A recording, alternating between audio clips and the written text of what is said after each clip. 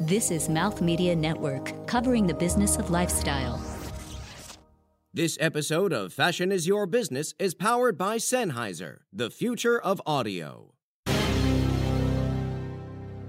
Hey, I'm Shane Mack, CEO and co-founder of Assist. You know, what I love about tech, AI, innovation in general, is just saving people time. I'm so driven by time.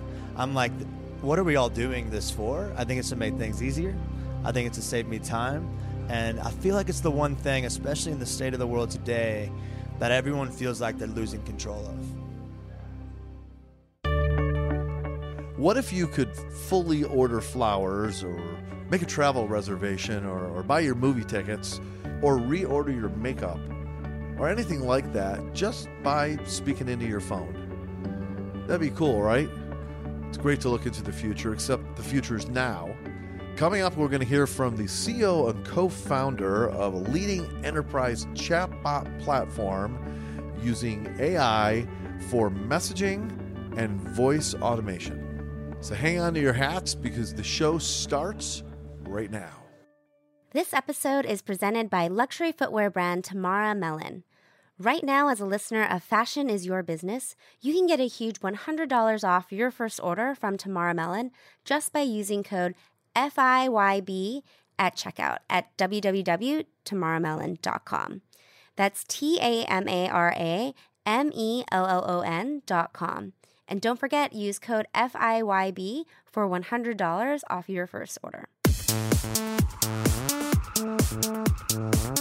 You're listening to Fashion is Your Business, powered by Sennheiser and recorded on location with Pavan Bahl, Rob Sanchez, and Marc Raco. And now, here are your hosts. Shane, welcome to the show. Really glad to have you here at Shoptalk on the mic. Thanks, man. I'm so excited to be here. This is what it's all about. You look very excited, Shane. I'm fired the fuck up. I'm fired up, man. Got the coffee in the left, Yeah, Shane's mic got in the his right. He's got his baseball cap turned backwards. He's got his pants rolled up. We're ready. He's in the athletic pose forward. Because you know what it's like go. coming to a conference where everyone's texting each other where no one knows what anyone looks like? That's right. That's why I wear a hat. I'm Me not too, kidding you. every time. That's awesome. Blue hat. Every time. Blue hat. And everyone's like, there's no Got 'em. confusion. Yeah, got 'em. Saves so much fucking time. I agree fully. Mike Tyson's got to do well at conferences. You can just see who he is. that tattoo on his face. Face tattoo. Find me. All right.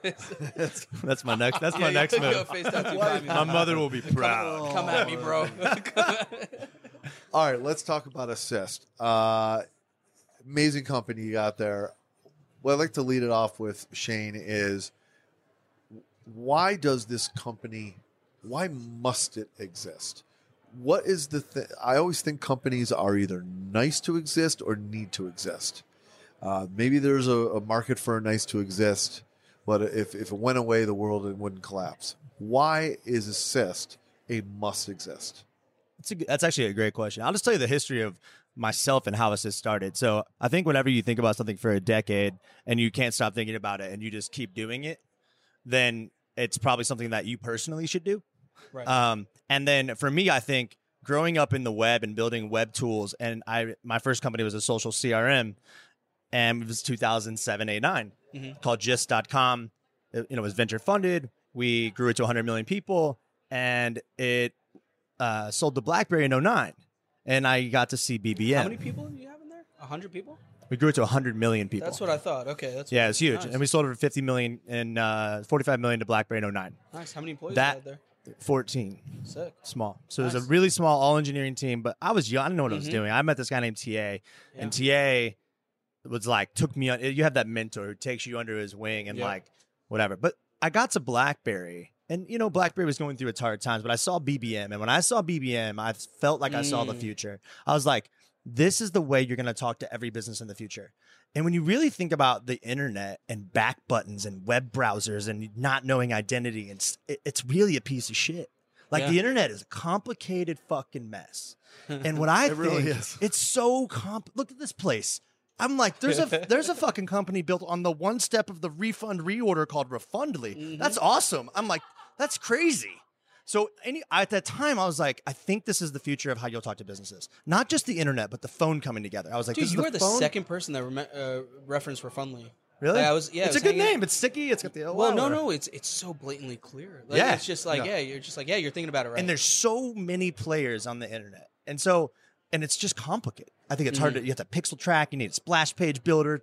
Splash page 19,000 clicks to an email retargeting. You don't even know who John is. Like that. I was like, this is just. I'm like, I literally spend my life trying to just like simplify everything. I wear the same shirt every day. Sure.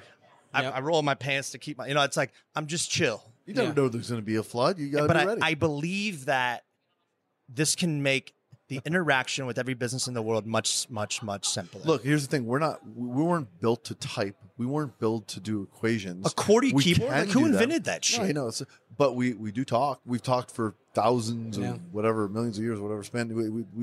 Language is the end game, and for me, say what you want. Words. It's tattooed on my arm. I have logos, which is the power of the written word. And when you think about language speaking to things, so my co-founder always says there's going to be a Twitter feed for everything you've talked to. So right now it's a Twitter feed for people.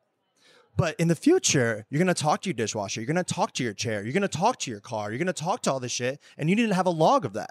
And the log of that in the future is going to be how you understand what you reordered, what you did, the past things, how you saved things. And that thing that's going to happen is just going to make it a lot easier when we can use our words and not have to learn how to use a UI. All right, so let me ask you a follow-up question on that real quick, kind of getting back to my initial lead-off question. Yeah, sorry, I went on a tangent. What? No, perfect. So we circled back. The question is, being able to talk to my chair or my TV or whatever, why is that something that needs to happen? I do understand the additional efficiency. Yeah, whatever. But I'm saying he said it. I totally get the additional convenience. It's one little step less or one little distance less to something happening. Why is this important? Here, I'll give you something that's probably counterintuitive to what everyone would say today. I'm not challenging you, by the way. Oh no, I'm not. I don't feel challenged. The I want to say something that I believe that probably a few believe, which is my co-founder Robert, when he founded Geek Squad, 1993. And he believes in service runs the world. And like he had the highest NPS in the world of in-home service with Geek Squad. He told me, why does the internet work? And he said, because there aren't people. So everyone's been trying to add live chat to everything. But what he told me from this, it was a report in like 1970s where people prefer talking to automation, if done well, over human contact. So I was like, I don't even know what that means. But if that's true, what is the goal of every person, people behind companies? So fuck the companies. People to build relationships. So then it's how do you build relationships with automation and do it well?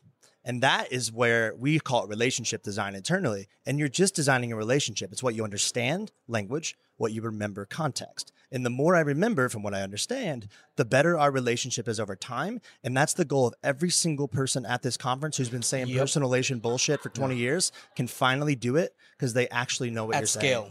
Well, at scale, 1-to-1. right? It's 1-to-1 at scale, finally, for the first time in history. So now, so we hear about, I mean, there are a bazillion AI solutions out there, right? And initially, when it first started off, I think I was in a panel years ago about just chat boxes, right? And then basically our reference point of AI was chat boxes, and period. It's getting way further than that, especially with connected home and speakers especially, and just voice being a thing. So now we're conditioned to speak to our Siri, to speak to our Alexa. It's really a different game now. Totally. Where are we as someone who's involved in this and been building this ecosystem out? Where are we with AI? Here's what I call it. AI should be called EI, eventually intelligent. Sure. No, it's not fucking fully. here. Yeah, no, and AI it's like is virtual across reality too. everything. AI is like the fucking internet. So therefore, it's what are you doing that could be classified as AI? What I like to say is, when 2009, I remember everyone was like, mobile, mobile, mobile. And everyone ran around like monkeys. And they were like, we need a mobile strategy. Mobile. I need to be good at mobile. What did mobile mean? Mobile meant you were at Starbucks and you created mobile order and pay. You picked the right use case with the right reduced friction. It's now billions in revenue for the company. You were at Uber and you used a new medium to order a car. Right. Those companies and individuals who created that became good at mobile. What's going to happen in AI, in my opinion, is that in 3 years, there's going to be a bunch of people here that aren't saying bullshit like I'm an AI person. They're going to be like, I'm the leader in AI because I nailed the right use case. And a brand that's in retail isn't the whole brand on the internet. It doesn't do everything the brand does on the internet. And it's not going to be that way either. Yeah. But the way to apply it and do things that weren't possible before in a voice or messaging language world, and designing language different than designing websites, those people that pick the right use cases that have scale and consumers love will become, just like mobile, great at AI. But AI's it's literally across everything. Like you can do machine learning on top of big data. You can do it on top of the conversation of errs. And once I know the errs, like here's where we're at today. This is a perfect use case. How would you know fidget spinners were popular if you were a retailer like Target this year? To give you an example of AI in a really practical use case, when he was at Best Buy, he installed the internal Google server inside of every 150,000 blue shirts had to use the search so he could see the logs, right? All of a sudden, he started seeing yoga mats pop up. Yoga mats, yoga mats, yoga mats. And he's like, why are they, we don't sell yoga mats. Why are they searching for yoga mats? Because all the electronics departments were selling Nintendo Wiis. Oh, shit. And because they were selling Wiis, they were hawking mats as like a side business and ordering on Amazon and like selling mats. He would have known that if he could have intercepted the conversation. He would have known Wiis people also wanted yoga mats. Therefore, if everyone's asking your company, the errors are the intelligence in this space. And we can do that today. And that's what's powerful. If you understand that the errors are the intelligence, all of a sudden it's like fidget spinner, fidget spinner, fidget spinner. And I'm like, I don't have a clue why fidget spinners are popular. But it is. But that is an error. And it's the top error, and everyone's saying it, and we better start selling that shit because our customer wants it. And for the first time in history, there's not a bunch of executives sitting around at a table with their like know-it-all attitude saying, here's what we should do. It's actually listening to the fucking customer and saying, why don't we do this? What is the impact for, like, if we take it to retailer, and actually any brand, let's take it to brand. What's the impact that this will have on the creative direction or the identity, individuality of a brand? Essentially. What do you mean? Can you say it a little differently? Yeah, sure. So, I mean, do you think that there's a way that, so if everyone's getting intelligence from a similar way now, do we end up getting into this ubiquitous world where everyone's tone is similar, or everyone is, like, we're finding out information in a similar manner so that results in product selection or branding decisions or whatever that might be? Yeah, I mean, this is, you can get into some really philosophical things, right? We all believe we're very different, and we're actually not that at all. Right. So the human species per se of like, we believe we have a lot of individuality and uniqueness, but like if you put it on a map of like behavior traits and language and understanding the reason we can even have this conversation, we're pretty similar. And so for brands, I think it's more about the relationship of how people are going to want and treat automation. To me, it's that when I see Alexas and stuff, the brand in the future might be the bot, not the brands. And that could change everything. That's what Bezos sees. And what that relationship becomes, I think, is going to depict a lot of what changes in this game. Because if I trust Alexa more than I trust you, right, or your agent, all of a sudden, all things change. Yeah, and that's the gateway to discovery. Then that's the gateway because to, take an example of if you have infinite computing power. What is the purpose for brands? Brands are actually there to fill holes in your brain because I can't remember the top 5 insurance companies, right? Absolutely. Okay, so now I have a preferences model that knows me, knows my family, knows what I like, knows what I don't like. And it can find it knows customer satisfaction is what I like. I love and it that. can go talk to 10,000 people at the exact same time. Yep. And if they have live chat, it's out negotiating them because it knows what the other 9,999 are saying. That's wild. They're going to lose. Who's doing it right at this stage? I mean, at this stage, the platforms lead the way, right? It's like you do search and then it creates SEO. We're in the you create Alexa and Google Assistant. Everyone's creating conversational interfaces and designing language now. Correct. Sure. I would say people doing it right are doing it early. The only way to win this game Just now do it. is because 1, it scales because it's automation. 2, 5 companies own the fucking internet. Yeah. So if you're in them, playing with them, and you get early access, and we launched 3 of the 10 that launched with commerce, 3 out of the 10 on Google Assistant. It's on every Android phone in the world. Yep. When this thing cracks, it's not like mobile. It's not like social. Social in 08 was a bunch of nerds. We were all like excited. Like social's going to be real. And there was like 40 people on social, like tweeting like my friends. Yeah. And everyone didn't believe that. And social ended up being a brand cost. It didn't ever get into core systems. When you reduce friction this much, and you can buy flowers, and it's converting better to the website. You don't have to remember your passwords. You don't have to log you're in. referencing your own work with 1-800 Flowers a little bit. And right? why would I say that's really good work? Yeah. Because we're first. And you get to work with Google and work with Amazon and work with Facebook and get all the betas. And now the IVR deflection's going. And all of a sudden you call 1-800-Flowers. You know what it says if it knows your phone number is connected to Messenger? Hey, what's going on? Hey, do you want to send this to Messenger? You can do it fully automated. You hit 3, it hangs up and says, enjoy the Facebook Messenger experience. That's what's happening. Yeah. You know, one of the things you said earlier was that a lot of people prefer to deal with automation than with an actual human being. If done well. If done well. I didn't believe that either, for what it's worth. We're desperately trying to make AI and automated voice and so forth more and more human sounding and more human like reacting. Yep. Which seems like we want it to be as close to being a human as possible. The Turing test. But pardon me? It's called the Turing test. Okay. That's the technical term for like an actual human-like equal experience. Okay. So my question is, if we prefer automation, why do we want it to be as human as possible? Or do we? Is that the right direction? Uh-huh. Is there a tipping point in which we won't like it anymore because it's too freaking human? Woman versus machine. I mean, so if you want to get into like philosophical, really what I think is going to happen. Yes. Today is humans training the automation, right? So we're actually teaching it to act like ourselves. I believe the state of the market is very, very nascent. I call it EI, right? So we say it should definitely not try to act like a human today. It should just make it faster, less friction, and easier to get done what you're doing. And it should tell you this is automation. Yeah. And what we found is people that think the automation ends in a human, a la call center, treat that shit terribly. Versus people who believe it's fully automated and can solve their problem. Understand. They treat it completely differently. So everyone's trying to say like, hey, it's about getting better to the agent faster. No, it's not. They're like, fuck you, hit 0, get me to the agent. Yeah. But if you knew it can solve your problem, you treat it very differently. That said, here's what I think is a much bigger theme that is going to really wreck the world is if we don't understand that when you start using language, it's how you treat people. And when you think about how you treat people and the words you use, words become powerful. And if our company, people right now think diversity is a hiring tactic because they think it's a tactic.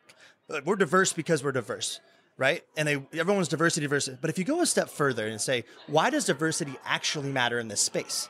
It's because if people are designing language models for people that they don't understand, and I have someone from Japan that walks into this automated experience, and I don't know how people from Japan act with 2 cards on their hands on their business card, or the way they speak and what's fair, what's politically correct, what's not. I'm a Southern guy from the Midwest. I'm very different than someone who's in San Francisco, and I live there. Yeah. And all these nuances. And so diversity to companies today, for me in this space, and if this is as big as the internet, which I believe it is, it doesn't matter for like our internal policy. It matters because if you don't know how to treat everyone in the world, the people programming this language and these words are so powerful that you're going to build racist companies and bots because when they don't know how to treat people, they're going to fuck up. And when that happens... Well, it did happen, right? It did happen. And when that happens, that's why you have to build diverse teams. Because automation doesn't give a fuck about borders. It doesn't give a shit about walls. It doesn't care. Yeah.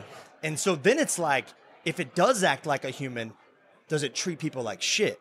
That's a much different question. So on that note, just in closing out this segment, how much are you thinking about or working with reading emotion in the tone of someone's voice? Because I mean, I know that there are call systems out there, automated systems that can read the frustration in your voice, your breathing pattern. Well, not just that, just also layering it into sensors that can visually see your frustration or your happiness and excitement or those types of other cues. I mean, the new iPhone, the amount of companies built with that new front-facing camera that can read your face and it knows it can unlock my phone with my face. That means it knows my blood pressure. It knows if I'm stressed. It knows all these things.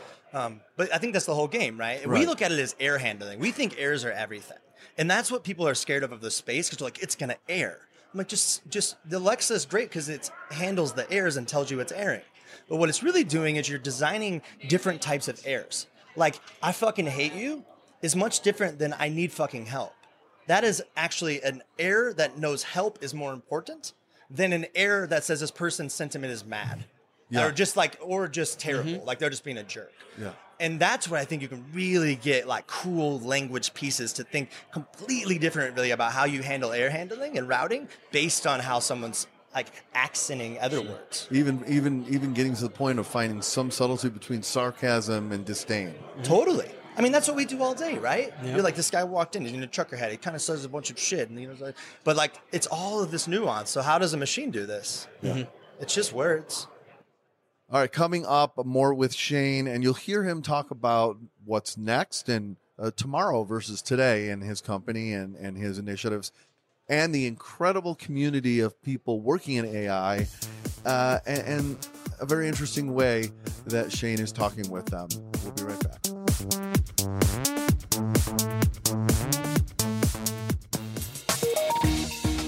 Hey, it's me, Karen Moon, one of the hosts of another Mouth Media podcast, Beauty is Your Business. It's a great show and a lot like Fashion is Your Business, just focused on the beauty industry. You should check it out. You'll love it, I promise. Fashion and beauty have a lot in common. For example, a big part of beauty, well, it's obviously looking amazing and feeling luxurious, from head to toe. So we talk a lot on our show about the head, like makeup and hair, but what about the toe? If you want to make sure your footwear is as beautiful as the rest of you, you need a little bit of Tamara Mellon in your life. Tamara co-founded Jimmy Choo in the 90s, and now she's launched her own namesake brand, which is handmade in Italy by family-owned factories and without the 6-time retail markup. The best shoes for a better price direct to you. And let's be honest, who doesn't love great shoes? Get this. Right now, as one of the Fashion is Your Business listeners, you can get a whopping $100 off your first order from Tamara Mellon just by using code FIYB at checkout at www.tamaramellon.com. That's TAMARAMELLON.com. And don't forget, use code FIYB for $100 off your first order.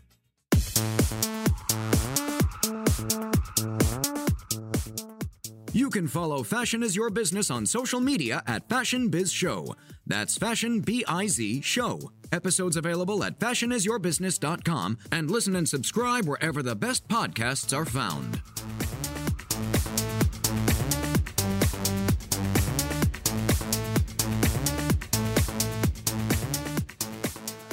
Dude, I think Marc and I agree.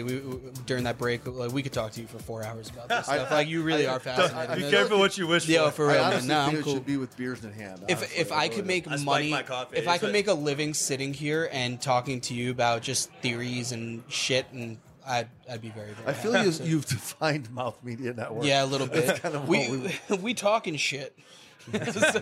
new motto. I no, but I'll say so. I mean, we didn't really get into. I do want to take a quick second to actually say, okay, well, what types of work is Assist working on today that's practical and in the market?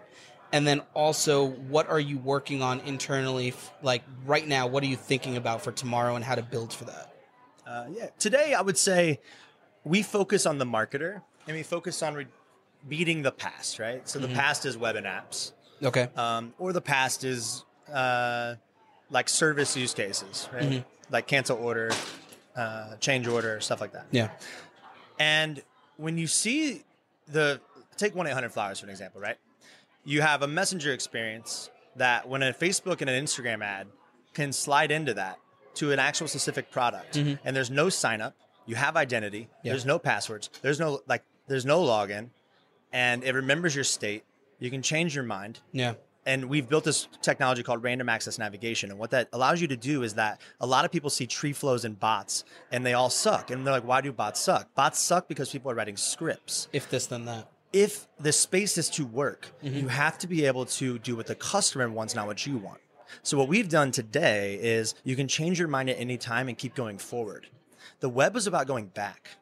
And that's the difference of voice and messaging. And that today is possible. And that's how you reduce, you use that to basically allow the technology to rebuild the rules in real time. So if I have a 5-step flow for Hyatt or 1-800-Flowers, and I say, can I check out tomorrow and get flowers delivered on Saturday? I want roses.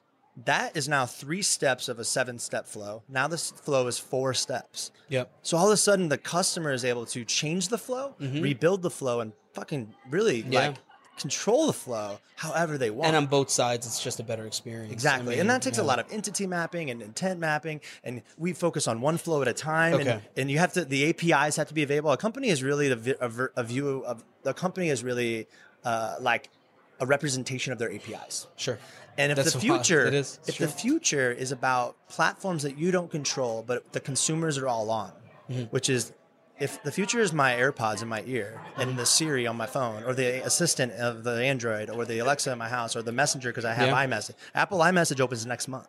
When that opens up, you're now texting Lowe's, not Lowe's number. Yep. And this is when it shifts. And so what I think to get ready for really is that to build a good customer experience, you have to think about how you can fail over and not be I don't understand, and truly build the way for people to navigate in any random way. And that's what we do today. And that's that's the state of the AI market, I think, in this space. But it's really focused. It's marketing focused. It's conversion focused. And it's pretty easy to say, if I get you from an ad to a message and I get halfway through the flow, because it's Messenger and it's threaded and its context is saved, I can retarget you in a day later and I just get another message. There's not chasing you around the web.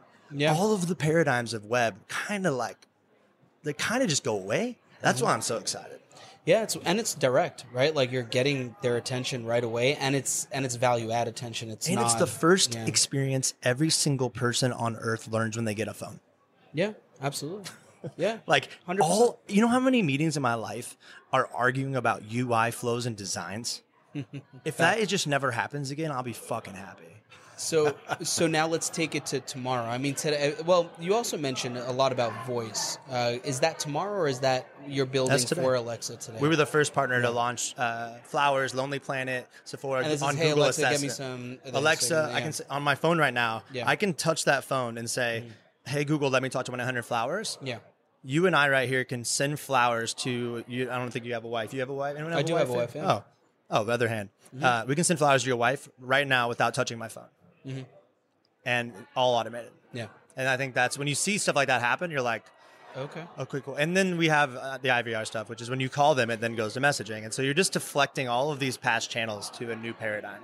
You know, it's interesting. Like with the Uber example, you know, I drink a lot of Gary Vee juice. And, GV. So GV and I go way back. Oh, is that right? So when he talks about, you know, just the saving time, right? So he passed on Uber, and then the second time it came around to him, and when he realized that it was really like they're not selling a car service here, they're selling time, giving time back. And this is that just small example of, hey, let me just send some flowers. That process takes you, okay, let me go on the website. Let me pick out the bouquet I want. Let me send it to this address. Friction. That's what I'm saying. Put in my credit card information, do all that stuff. You just eliminated 12 or 15 minutes minimum if I'm efficient you know what else in my life, just by that. You've also eliminated doubt. Or right. All that 15 minutes is doubt on an impulse buy. That creates the opportunity for a change of mind. Because you can be more impulsive too. Because if I know I can just say, okay, order flowers, I'm not going to be in the middle of talking and say, let's forget it. Probably. And if you do stop, guess what? It holds your context, and when you come back, it's still sitting there at the same spot. Now, do you have any web sessions are dead? Do you have concrete ROI in terms of what this does to conversion? Totally. What do you got? And I can. Give me a few. We work with highlights. We work with public companies, so we have to really make sure we get tight here. I would say that break down simple things. I think the market isn't. We're still really early. So when you're really early, what are wins people can do to get their boss excited so that they can get more budget and more buy-in to keep doing things? Yeah. Take email open rate versus messenger open rate. 10x difference. 100% out of the gate. Great. Okay, now take ad unit to app download versus ad unit on Instagram slides into Messenger. Probably 1,000x. Great. Take retargeting, chasing you around the web versus So some of these are so just once you have it built, you can't not lose those stats. Yeah. They're actually it's just so much reduced in different medium, and it's going to be ruined by marketers. The minute Messenger has all the marketers spamming the shit out of people and whatever. But what's changed is in a Messenger world, I can block you inside of chat and never see you again. That's not true. even a Do you spam think that folder. there's regulation going to pop up that Tons. We work with Yeah. Facebook a lot on that. Apple's not going to allow you. iMessage open up. Do you think Apple's going to allow you to start spamming your people in iMessage Yeah, and ruin their exactly. Messenger app? Fuck no. And so tons of rules. So like I can spam laws of email, but who owns it is different. It's privately held companies who own the rules. Who wins the game? People who work with the privately held companies. And that's the game to play because it's not an open paradigm like email was. So Excellent. Now, there seems to be... So those are like basic ones, Yeah. right? You're just like, click. Yeah, you don't even have to think it through more than that. Like, you're right. Once you think about the impact that it's having on a 1000X, 2010, like, I mean, it's... But take Yeah. the camera on the iPhone at the last release now, Yep. right? It now recognizes QR codes. I hated QR codes. Yeah. But we have one on our window here. But This is now- the first time I used a QR code in my, like, entire life. But why? Friction. So it's built, and finally we have the computing power because of AR to always be scanning. So when you slide over to the main camera on iOS now, It's just there. So think about Sephora. You're walking by a store, Soul Cycle, right? You're walking by a store, Sephora or Soul Cycle, whatever. Yeah. And with Sephora, we were the F8 story last year. We beat their website conversion rate by 11% of booking reservations to go to every Sephora store in the U.S. and get a makeover or your face done. How? Random access navigation. So we eliminated failovers. You can book it in one step. If I said, hey, can I book a makeover tomorrow in San Francisco? Booked. And we did all the API integrations to be able to never go out, no signups, no login, and it actually books to their reservation system. If you have a camera that links to that, and the experience can do that, that is a public stat. We beat it by 11%, and we were the messenger at Fade Story last year with that. How are you seeing this technology being able to perhaps collaborate with in-store experiences?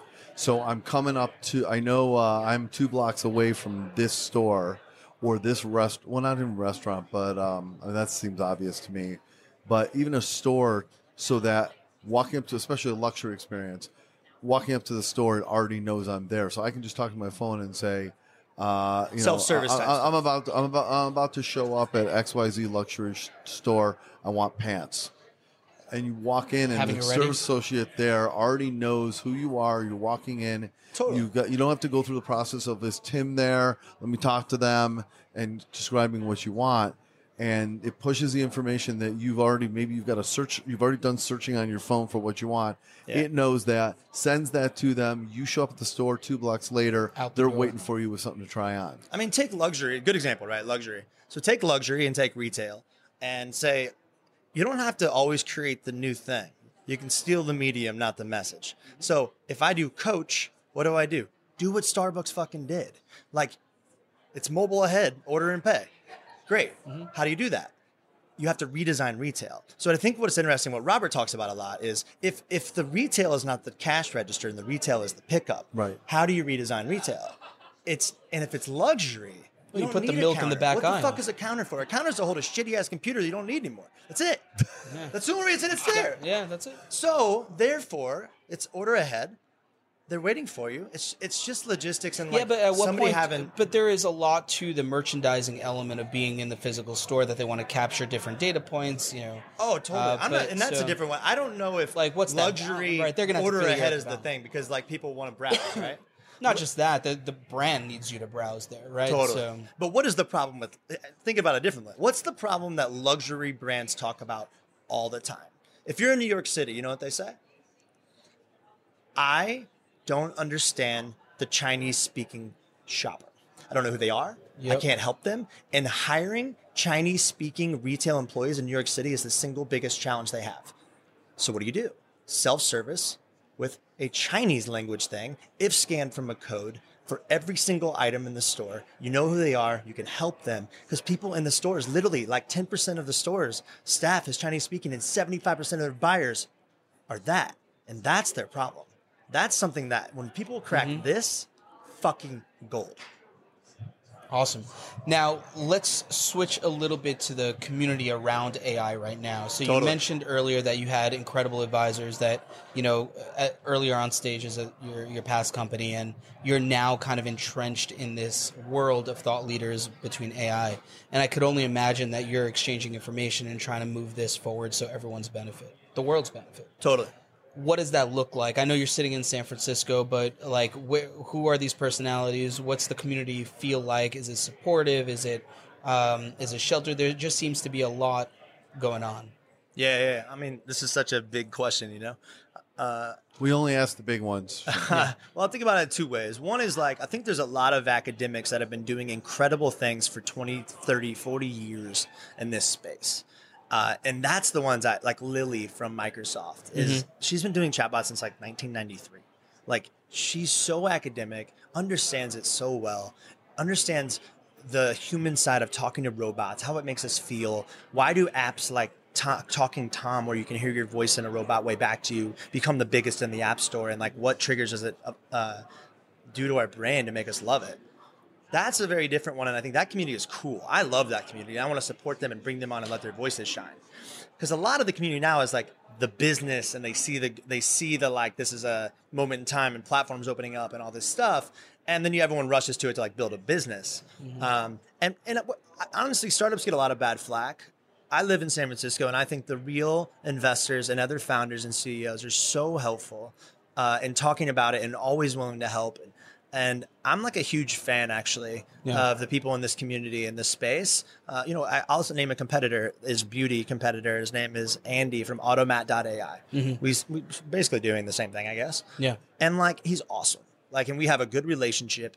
I think he understands, he was at Nuance, he understands language and designing language.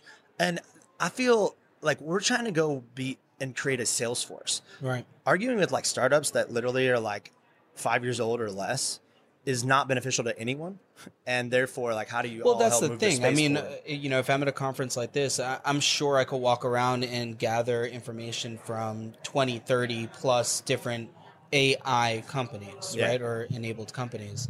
So that's where it takes leaders to band together, distribute the education. It's almost like the reason why the Diamond District exists or Handbag District exists is because you need to kind of combine in order to get everybody rallied up around the movement and then be able to all succeed in this environment. Is that what's happening?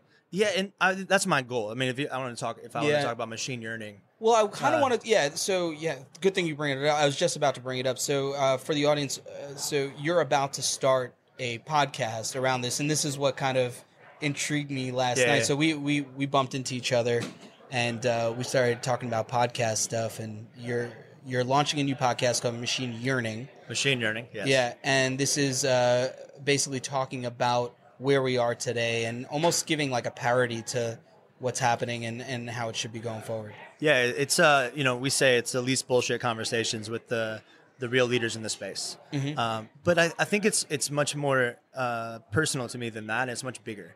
I see this space as it could cause a lot of problems. This isn't. Yeah. Oh, this absolutely. isn't the internet created opportunity. This isn't social created a bunch of new social media jobs. This is, if it's successful, it could kill a fuckload of jobs. And I think we need to have honest conversations about this. We need to create a school. We need to go educate executives that how do you talk about this and train your people that you want to keep as great employees if their jobs need to change in 3 years completely. Yep. You don't want to let them all go. That's an option. It's capitalism. But I believe there's better than that. And we have to have honest conversations. And so that's my real goal with it is that if it succeeds, what will it kill? And, if you can't talk about that, and we need to say, what are we going to do to help? We're going to teach, and you're going to educate, and you're going to try to say, here's the other jobs we see. And then you got to go teach adversity. You got to go teach people how to be resilient because they're not used to changing their jobs this fast. How do you do that? That's the question. Well, 3 years is a short amount of time. It sure is. And, think about the fact that if you don't do it, someone else is going to do it. You already talked about Automat. Yeah. Automat. Well, that's why when everyone says AI everywhere and everyone's all excited, I'm like, chill the fuck out for a second. Yeah. If we actually do this, what happens? So what I love about the fact that the way you're looking at it is if you don't do it, if you said, I don't want to kill jobs or whatever, someone else is going to come along who's not going to have that same ethos, and they're just going to go in and rape it all, and whoever's out of a job is out of a job, changing the world, baby. Yeah. Because there's the comm cycle. That's why we try to just be the less bullshit, right? Because there's the communication cycle. If I was not going to make this our brand, truth and honesty, then I would say this. Oh, no, it's going to augment the human, and it's going to really help them be more productive. And it's going to, all these things, right? Oh, 10 years away, whatever. In under 3 years, the use cases you can chip away at a retailer, say, there's only so many things this company does. It's not that many, usually. So that matrix of building those, if we even did half of what they're doing today and got good enough on this, what happens if you put 45,000 people in the call center out of business? Is this what Machine Yearning, the conversations, are all about? Like, what is the podcast going to be? I know you recorded several recordings already. Yeah. What type of folks are on it? What are the conversations, and when can we expect it to be live? In a couple weeks. Oh, damn. So probably before this episode even. Yeah. So it should be already live. So Machine Yearning is live right now. Boom. Go to You heard it iTunes here and Google first on Play. iTunes. Machine Google Yearning. Play. Yeah, exactly. By assist. And, I tried to, like, the guy who coined the term conversational commerce, who also is the creator of the hashtag, Chris Yep. Messina, right? Yep. He came on and he blew my mind. Mm-hmm. And I'm trying to have an honest conversation about people who have really been thinking about this for a long time and came from like old school web. He was building Mozilla, the first open source communities. And it's just a personal conversation of Chris and like, why is he actually believe in this space and excited? And hearing him open up about like, Chris's story of the hashtags on the thing. And everyone thinks like he just made it up in the moment in time. Mm-hmm. There's always a story of 3 years before that, what was really going on. Chris was at Mozilla and he was building software based on what the community was saying. It was the first How open was he source doing that? project. Yeah, exactly. And so he coined a whole agency around products in the future will be built from the community using it, not from the people that work at the company. And that's how the hashtag happened. That Twitter was built that way. And he was doing that 5 years ahead. So him talking about conversational commerce, he looks at it as a whole different way of relationships that companies will have with people. Because in the past, you had a relationship as a cube. And your cube has 6 sides, and you do 6 things as a brand. Mm-hmm. That is not how the future is. Hyatt is not a booking hotel. If it wants to be a brand in the future, the relationship expands so there's more sides of the cube, and you just become helpful. But what do you help them with? Anything they want. Anything. Yeah. And that's where the brands that win are going to understand that relationship design is a whole different thing. That's the golden nugget here, man. It is. All right, coming up, even though I genuinely would love to stay on exactly the track we're on, in the interest of the fact that we don't have Shane forever, at least at the moment, we're going to pop on to Off the Grid questions right after this.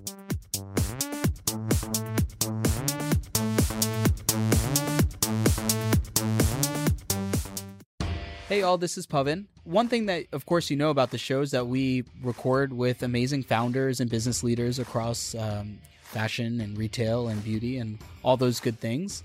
I'm excited to let you know that we're actually heading out to Sydney and quite soon, this month. So July 25th and 26th, we're going to be joining the Nora Network, and we're going to be over at Online Retailer in Sydney, Australia, recording with some of the business leaders there, some of the innovative startup founders, and we're going to explore as much as we can, and we're going to bring that to you. But if you are in Sydney, would love to connect with you. Please email me directly if you'll be in the area. Pavan, that's Pavan, at mouthmedianetwork.com. And then the following week on August 1st, we are partnering with FIYB, which is led by Saskia Fairfull. And on August 1st, we're going to be doing a Mouth Media Live, our first Mouth Media Live in Australia. So very excited about that. If you will be in the Melbourne area, we highly encourage you to get involved. Again, give me a shout. Or you can visit fashionisyourbusiness.com, and in the top right, you'll see a link to the event. We've been fortunate, of course, to capture stories from places like Copenhagen and San Fran and Vegas. And now we're going to be out in Australia, and we're very excited. Hope to see you there.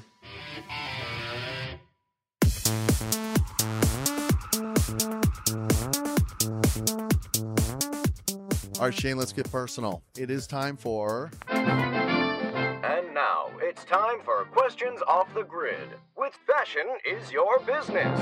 Off the Grid questions. Off the Grid questions is when we get a little more personal. There's an off the grid in San Francisco that's amazing food truck park. Right? Yeah.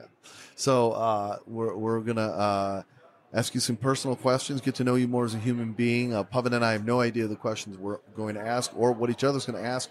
We haven't even figured out the order we're going to ask them. We solve that, of course, if you've ever listened to the show before, with a spin of our beautiful Wheel of Grid Destiny, which, as you know, we've carded here from New York. It's all decked out in perfect Las Vegas embellishment. And we're going to give that a quick spin. And the first question is from Pavan. I'll try to layer it into AI a little bit, or communication overall. It isn't necessary. It doesn't but whatever. necessary, but can you recall a moment where you had a communication experience with someone that doesn't speak the same language as you before these tools were invented? So going back to childhood or whatever it is, that maybe reflecting on it really made an impact. So I grew up in a little farm town in Bartonville, Illinois.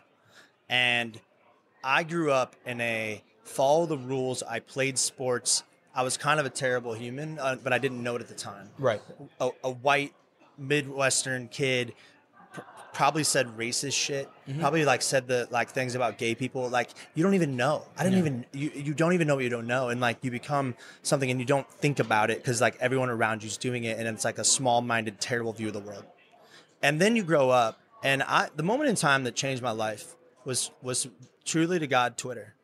I got on Twitter.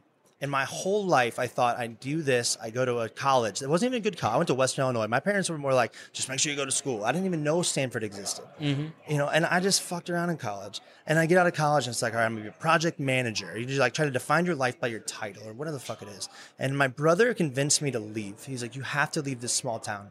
He was 10 years older than me. I was always the brother that was in different cities around the world. And I moved to Seattle. And I remember I got on Twitter and I started finding all these people that didn't speak the same language, translated in real time, saying things that I actually never even crossed my mind. And my level of curiosity, I think it was just a thing I'd had from my childhood, of just being really, really curious. I was just like, everything I literally thought in life that I grew up with, I think is wrong. And at that moment in time, I started following business leaders. That's how I met Gary. That's how I met TA. That's how I met my co-founder, Robert Stevens, who was a CTO of Best Buy. And I was like, all these people are saying things that like sounds like a world that I want to create. Where the fuck is this goddamn school? Like, what did I learn? Everything I thought was the opposite. And then they started about diversity and life and building businesses that have a purpose versus businesses that have a, you know, it's just about the bottom line. And none of this. And then I just like that moment introduced me to TA. TA took me under his wing. Paul Allen from Microsoft was our first investor. Yeah. And then it changed my entire life. It sounds like your podcast is, in a way, kind of a school where you get the opportunity to have these thought leaders get up on the lectern. And thing, it's a podcast right now on iTunes called the Ask Interview Series. Okay. So when I was sitting in my basement in Seattle, that moment of time of seeing this communication channel where in my mind I thought, I can text any person in the world. So just don't be an asshole and figure out how to add value. Yeah. And I literally, for every day since that day, 10 years ago, TA goes, we were building a social CRM. It was no more about who you know and be helpful, news search and inbox, right? So your DNA of this company is looking at communication in words of news about people and following up. And I was like, why would there be news about people? I was like 21. I didn't fucking know. I was like, you don't even know. There's no news in college. And every single day he's like, help 10 people a day. Some of them recode their website, feed them feedback, just help them every day. Small things every day. 10 people every day, 365 days a year, 10 years later, 40,000 people, and it changed my life. Awesome. All right. Another spin of the wheel for whatever reason. And it's me, of course. All right, Shane. I'd like you to reflect on two moments if you're able to think of what they are. One is the moment in your life when you have most felt, holy crap, I might actually be successful. Like I am successful now. There was a moment when you took stock of yourself, because you kind of strike me as a little bit of a modest guy who's just getting it done. You're not sitting there, blowing your horn. But what's a moment when you internally blew your horn and said, damn, maybe I'm pretty good at this? And what's a moment in which you were reduced down maybe by someone else and had to recalibrate yourself and realize maybe you got some learning to do? Can I say that they're the same moment? Sure. In fact, I think that's incredible if they're the same moment. I believe that the moment in time when you do something when you're young and you're lucky, you can believe it was because of your smarts. So getting lucky to meet a guy on Twitter and build a social CRM and learn about tech and VC from the best people in the world because I accidentally met this guy, and then sell it for $45 million to BlackBerry and like have a successful startup can make you really quickly believe that you know how to build startups. Then I moved to the Bay, and we did a company called Zarly right after this. We raised $30-40 million, super hyped, changing the economy, said a bunch of big ass shit, all these things. We know what we're doing. We're not going to sell. And our ego fucking killed it. And you know what we did? We made the most miserable place in the world to work because we weren't honest with ourselves about it wasn't working. And we had all this money and all this excitement and all the Ashton Kutcher that are around, Kleiner, all these big names. And I felt so fucking successful. And then in that moment in time, when I met Robert, and Robert joined me, and he said, always be the underdog. Who cares about success? Let's make sure that every single day we enjoy what we're doing. And my success today, people are like, why do you want to do this company? I'm 5 years into this company. The space hasn't even happened yet. And I'm, for the first time in my life, let's do this for 10 more. Because I've spent time on the people and culture. I don't even think about success. I think about it very selfishly. I want to buy people's time so that I get to work with people I fucking love, and I want to be micro as shit. Do I enjoy coming to my office every day? And if that changes, then I'll think I'm not successful. But success to me today is so basic. After you fail a company so hard because you thought you had this shit figured out, here's what you learn. No one has any of this shit figured the fuck out. So if you build a culture around that thing of we have one value at our company, curiosity. We celebrate what we don't know, not what we do, and it's the opposite of ego. And I don't even really think about success. I think, do I want to actually show up to work today? That's all I think about every single day. You know, it's funny, on this show, we often ask our guests to share a final thought or piece of wisdom. I feel like that was we're good. I think we're good. Yeah. So how can people connect with Assist? And if you'd like to invite them to connect with you directly, whether it's LinkedIn or social or email or whatever. Don't LinkedIn me. I think it's the worst thing in the world. Okay. I'm a Twitter fan, man. I love Twitter. I'm open. My DMs are open. It's Shane Mac, ShaneMac. I mean, I think it's all the same. It's all messaging. 309-453-8175 is my cell number. Boom. Great. Like, I don't care. Because they literally are all push notifications that are just different UI. So, yeah. Good point. But, all right. Thank you, guys. Thank you very much, and enjoy the rest of Shop Talk. That's it for this episode of Fashion is Your Business.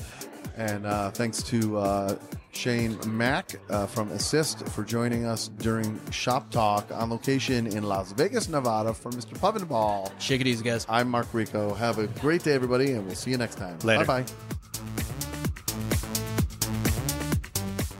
This has been Fashion is Your Business. To suggest guests or content for the show, or to become a sponsor, email us at podcast@mouthmedianetwork.com. Keep up with the show on social media at Fashion Biz Show. That's Fashion BIZ Show.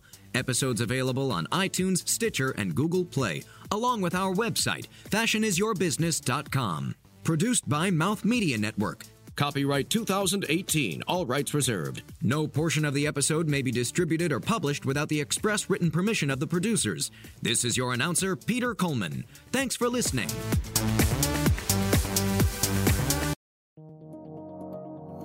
This is Mouth Media Network, covering the business of lifestyle.